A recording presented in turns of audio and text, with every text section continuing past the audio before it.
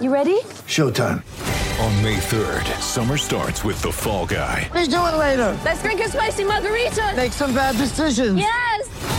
Audiences are falling in love with the most entertaining film of the year. Fall Guy. Fall Guy? Fall Guy. That's what the poster said. See Ryan Gosling and Emily Blunt in the movie critics say exists to make you happy. Trying to make it out? Nope. Because I don't either. It's not what I'm into right now. What are you into? Talking. Yeah. The Fall Guy. Only in theaters May 3rd. Rated PG-13.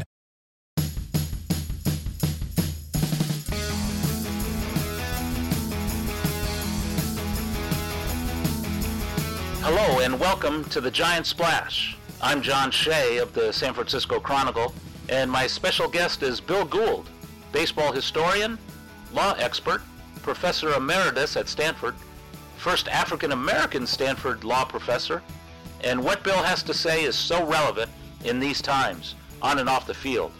This is so good, we're breaking it down into two parts. Part one, we're addressing how he sees the labor issues with owners and players, his role in helping to end the 1994-95 labor shutdown, and living through the racial integration of baseball, remembering Jackie Robinson and Willie Mays. Enjoy part one. We're honored to have an esteemed gentleman on the podcast, Bill Gould, professor emeritus at Stanford Law School.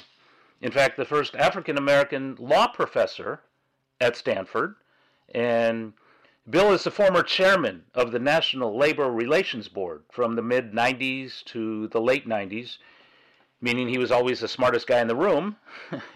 But more than that, Bill played a big part in putting an end to baseball's 94-95 players' strike that wiped out the World Series, and he's the author of 10 books, including Bargaining with Baseball, Labor Relations in an Age of Prosperous Turmoil, which is so appropriate today. And that was an important look at baseball labor relations, and that brings us to our conversation. Well, hi, Bill. Welcome. Thank you, John. Good to be with you. Yeah, well, at the outset, we must say we see Bill at the ballpark quite a bit, the Giants and A's, and we miss that because there's no game to go to. But when there is a game, he'll never miss his Red Sox when they come to the Bay Area. Born in Boston, right? Raised in New Jersey. Yes. But Bill, the first question, what the heck is going on with baseball? I mean, we have the owners and players, and there seems to be a resolution coming, but for the longest time, nothing. You know this stuff better than most. How have you seen this playing out, and what can we expect moving forward? Well, I think for the past 10 years or so, the past couple of renewals of collective bargaining agreements, new negotiations, the players have been pushed back a bit and have grown dissatisfied. If we look back beyond our intervention in 94, 95 with the NLRB, you had the players giving ground on steroids as they should have. Then you had controls on the amount of money given to foreign players, to amateur players, to you had new impediments for free agency put into the collective bargaining agreement. So I think you could say that this round was going to be very difficult. And of course, obviously, the parties are faced with something that nobody has been faced with before. And there's a great deal of distrust, much like there was in the previous century between the players and the owners. And I think that, meanwhile, in the background is the renewal of the new agreement coming up in 2021, and concern about what a deal here now means for that, and a concern that if on the players' part, and I suppose the owners' part also, that if they get pushed around a lot, this is a sign of what's to come. Yeah. And through this whole issue, players wanted full prorated salaries. The owners were slow, but finally came around. Owners wanted longer postseason so they can benefit more with the TV revenue. Yes. And now it's a matter of 60 to 70 games as we speak. But it seems at least they're close to a resolution. But do you have an opinion on how baseball can maybe not be so sensitive to what's going on in the world? I mean, it seems like the NBA is sort of hip to the environment. Baseball has had these long, drawn-out negotiations. We got the pandemic. We got people demonstrating for equality and justice and an end to police brutality. Meanwhile, baseball needs to take this rocky road to this resolution, if indeed there is one. Yeah. Well, baseball, I think in part, this is because of the fact that Black American players have become so numerically diminished in recent years in baseball that baseball doesn't seem to have been as focused on the big social issues in front of us as basketball and even football now. You even have the football owners who are the most conservative right wing of all. You have the commissioners saying, hey, we're concerned about this. We join you in protesting police brutality and inequities in society. You don't have quite the same volume in baseball because the numbers haven't been there, and baseball has been very backward also in promoting and advancing black and minority managers into leadership positions. Dusty Baker, our good pal for whom I have a world of regard, and the Dave Roberts, who had that great stolen base in 2004. They're the only minority managers in baseball. So I think that they're a little bit. Baseball has been tone deaf, and if we look at we got involved in 1994, there were strikes and lockouts every time the collective bargaining agreement expired between 1972 and 1994. So there are about a half a dozen strikes and lockouts. You don't usually find that in bargaining relationships, and I think it's fair to say that the parties on both sides are a little bit tone deaf, and the owners, some of them seemed to be uninterested in having a baseball season this year, and that would be, in my judgment, that would be really harmful to the game. Yeah, that is another example of being tone deaf, that they claim they could lose less with no baseball than if there were baseball. But still, yes, it doesn't appear as if it's 95 or 94, 95 all over again. I mean, that's when baseball walked out on itself in 232 days and the cancellation of the World Series. So what was your role as far as baseball went? I mean, I believe you cast the deciding vote for the injunction that ended the strike. Yes. Well, what happened was that, of course, when I got to Washington in the spring of 1994, I remember when I went to the White House, one of my first visits to the White House, as the baseball dispute began to heat up, President Clinton said to me, "Boy, if you guys could resolve that one, that'd make me president for life." And so we did get unfair labor practice charges filed with us by the players, who said that the owners were not bargaining in good faith, in the sense that they had not bargained to a point of impasse. I was in Arizona in the early spring of 1995, and giving a speech, and the charges came into our office immediately. Two members sided on each side. The two Democrats sided with the union, and the two Republicans were with the owners. And when I got back, I found a note on my desk from the mediator, the former Secretary of Labor, saying, can you hold off a little bit, because I think that I'm going to be able to resolve this without the involvement of the law. And I called him back and I said, well, we've got to move on this pretty quickly, but if you think you can resolve it, we'll hold off. Well, to make a long story short, President Clinton's counsel, whom I came to know very well those days, the late Abner Mikva, called me and he said, the mediator really doesn't have the confidence of both sides anymore. So I think you ought to know that and proceed as you think best. And so we proceeded and voted. I cast my vote to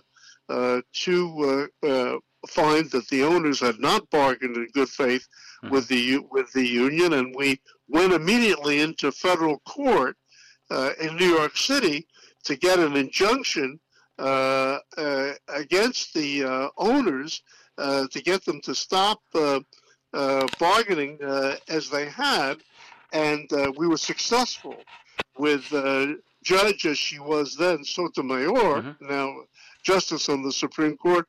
We got her to, in a lovely opinion, some people have told me that at that stage of her career was her finest, but to grant our injunction. And as soon as we did that, the players agreed to return to the field, and baseball was resumed after a few weeks, and ultimately a collective bargaining agreement was entered into between the parties. And we've had, notwithstanding some of the blips along the way that I described earlier, we've had peace and a good deal of prosperity. Their revenues have been increased 12-fold since that summer of 1995. And they've had a great deal of success for the most part these past few years. And now we've reached this problem here with the pandemic and the dispute over pay and the number of games that are being played and the like. I think one thing that, John, that's lurking in the background in terms of 2021 is that the owners in many of the sports have found the lockout to be a very effective weapon for them. You in basketball and in football and hockey earlier, what the owners have done when they've been unable to resolve their differences with the union is to lock out the players at the beginning of the year when they can afford to, the owners, can afford to take the economic punishment more easily. See, the players in 1994 in baseball struck in August because they thought that the owners would see their way to agreeing with them because they need the playoffs. That's when they make their money. And it's all a question of timing. And now we see labor law has allowed the owners to use this lockout. And I think the players baseball players fear that in 2021, 2022, the owners, if they're unable to resolve their differences about the future, are going to institute a lockout on them. And the players need to play.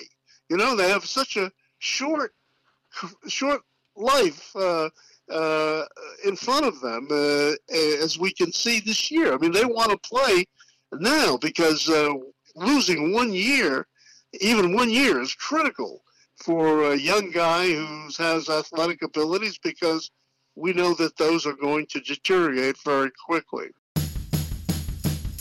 We'll be back with more from Bill Gould right after this quick break. Get ready for the greatest roast of all time, the Roast of Tom Brady, a Netflix live event happening May 5th. hosted by Kevin Hart. The 7-time world champion gets his cleats held to the fire by famous friends and frenemies on an unforgettable night where everything is fair game. Tune in on May 5th at 5 p.m. Pacific time for the Roast of Tom Brady, live only on Netflix. Do you see any similarity between the 94-95 strike and what's going on with baseball labor now? Well, I do. I think that in the sense that the owners are seem to be hell-bent, so to speak, on getting something that the other sports have been able to get, and that is the cap on their salary. Some limitation on free agency by imposing a cap on what you can get. Of course, you could say that they have a de facto cap right now through the so-called luxury tax, the competitive balance tax, but they seem to be resurrecting in some ways the issue that was there in the mid-90s. The players, you have new leadership, as you had in the 90s when Marvin Miller was no longer there. And you had a new group come in 1994. And I think the players feel that with new leadership now, they're being tested. And Manfred, we have to remember, was Selig's right-hand man in that 1994-95 dispute. And I think many of the players feel that we've seen this movie before. And so I think that's a good part of the dynamics, and that's I'm afraid, and that coupled with this thus far untrammeled use of the lockout in other sports, and baseball's interest in that, and the players' fear of that is what has I think created a great sense of unease today. Well, let's talk a little bit about baseball, the reason we're joined today. And Bill, how did you fall in love with the game of baseball? Well, I when I was 9 years old, and I kind of hung out with a group of guys. My father had no interest in baseball whatsoever. I don't think we had a. Well, we did. I did have a few catches with him. We were members of the local Episcopal church, and the priest was was kind of a very good athlete. And I remember my father and Father Anderson and myself throwing the ball back and forth to each other and having a catch. But principally it was because of this group of guys that I hung out with, and we I don't know, we decided that this is what we wanted to do. And every day we got on our bikes. Our mothers made our sandwiches for us. We got on our bikes. We had a bat or two. We had a few gloves, and we got on our bikes and went 3 or 4 miles to the other side of town, where there was this field right next to the railroad station. It was called the Station Field, and we played all day. This was a group of, we didn't have any uniforms, but there were no umpires. Great, encourages your sense of being a great hitter, you can wait for your pitch. And we had no umpires, we had no uniforms, we didn't even have uniform spaces between the bases. The bases were sort of where the grass didn't grow. And we played all day, morning and afternoon, and we talked baseball. We read about it in the newspapers. We listened to it on the radio. I recall at that time, my father was a little upset with this, that I think I knew every average for every player on all 25, on all 16 teams, 8 teams in each league. And it was just nothing. And the hotter the weather got, the more I loved to hit in this hot weather, this really humid weather we can have on the East Coast. And I can remember that so clearly. And we did this for about 3 or 4 years, every day, morning and afternoon. And, of course, I'm very envious of my sons and now my grandchildren who have played regular baseball, schooled by coaches, in regular uniforms because, of course, they're much more well-trained and able than we were. But we loved it. And I can remember some exploits that I suppose tend to get exaggerated as the years go on. Wow, that's fascinating. And you were born in 1936. You were 11 when Jackie Robinson broke the color barrier. 15 Yes. when Willie Mays came along to the New York Giants. And Yes. before I ask about the Red Sox, you witnessed and lived through the racial integration of baseball. And what in the world was it like for a young child growing up, not far from Ebbets Field or the Polo Grounds, really? What was it like growing up when these legends were emerging? Yes. Well, I remember Robinson in particular so clearly because my father, who had no interest in baseball, was interested in Robinson as well. And when Robinson, the newspapers didn't carry much information about all the difficulties that Robinson was having in spring training in these southern towns. There wasn't much that I can recollect reading about this, but when Robinson, we're all aware that looked like Robinson was going to get his chance, and he came to New York, and they played the Subway Series against the Yankees, and my father came home that night, and we were sitting at the dinner table, and my father said to me, "I see that Robinson knocked one in today." And I said, "Gosh, you never talk about baseball. How do you know this?" And it was actually, I didn't even know this at the time he said it. And Robinson getting that sacrifice fly in the opening game against the Yankees, the Subway Series. And then he stayed on, had such difficulty with Johnny Sain, who was one of the premier pitchers in the National League at that time with the Boston Braves. And just saw Robinson grow into take all the indignities and the taunts, the racist taunts. I remember the St. Louis Cardinals saying that they weren't going to play on the same field. They're going to spike him. Wow. They weren't going to let him play. And the Philadelphia Phillies, Ben Chapman, sending a black cat out and calling him the N-word from the dugout. We have a lot of, racial discrimination, as we know, from every day that we're alive in America is very much alive in America. It's a cancer in America. But it doesn't really compare with what these men went through.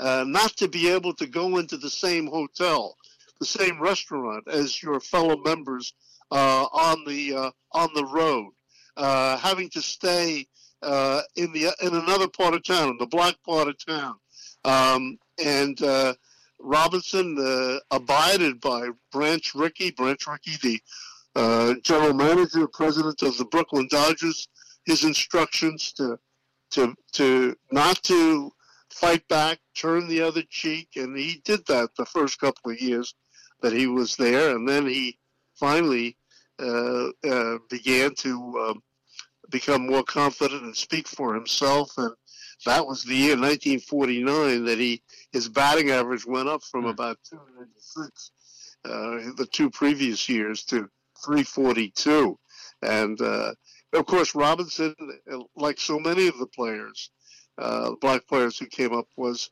a little bit older than he would have been had he received the opportunity in the first instance. So that wasn't true of Willie Mays. He was still a young player, and fortunately was able to enjoy a very long career. And I can remember the big thing about Willie Mays was we used to hear in New Jersey, we used to hear that there were kids that would play stickball with him,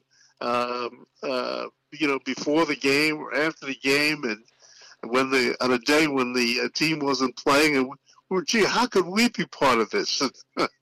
And we were so envious of these kids playing stickball with Willie Mays, and so much you remember the basket catches, the basket, the idea of catching the ball like that, let alone catching it over your head as he did with the long drive of Vic Wertz in 1954.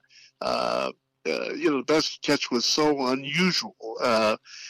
These guys brought a flair to the game that wasn't there. Robinson, with his great speed, his base running, he could do everything. And this is the way Willie was.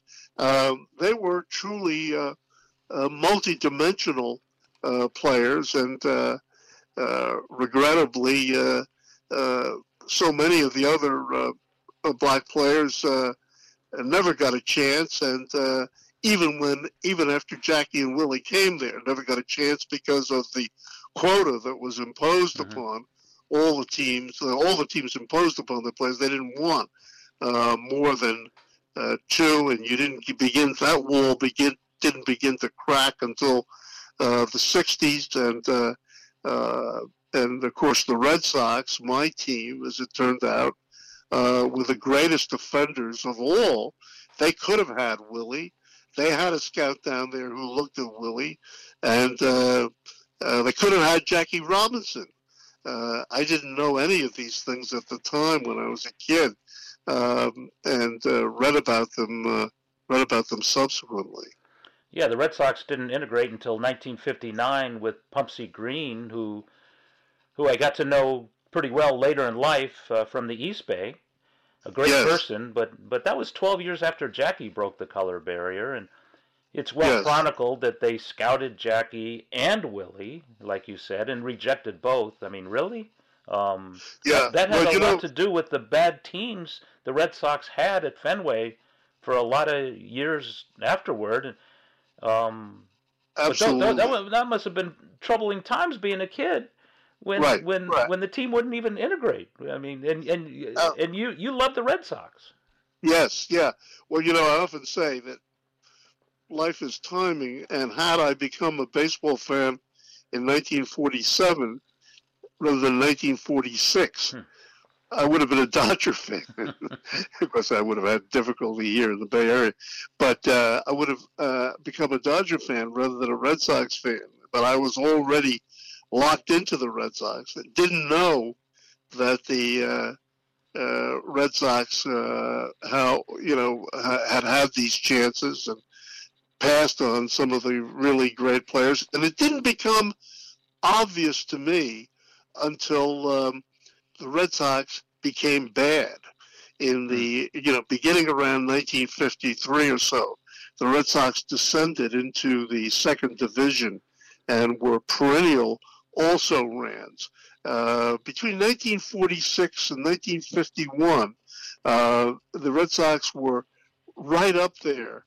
1948, 1949, missing on the very last day, and real contenders until about 1952, and then suddenly you see the Yankees with Ellie Howard. They had a guy named Vic Power, whom the Yankees almost as bad as the Red Sox in those days in terms of racial exclusion, but they didn't want Vic Power because Vic Power dated white women, and Vic Power was considered to be flashy, they thought. So, but then they got Ellie. Ellie was very solid, and great defensive player, great hitter. He could hit home runs. think of that period of time, just as Tony Conigliaro could hit them so high and deep, Ellie would hit them line drives, that if the outfielder couldn't get back there, outfielder just couldn't get back there on time to to grab it because it hit so hard and fast. And, we didn't have any black players, and the Red Sox didn't get good black players until the Impossible Dream in 1967, when we had Reggie Smith and Joe Foy and Jose Tarnable.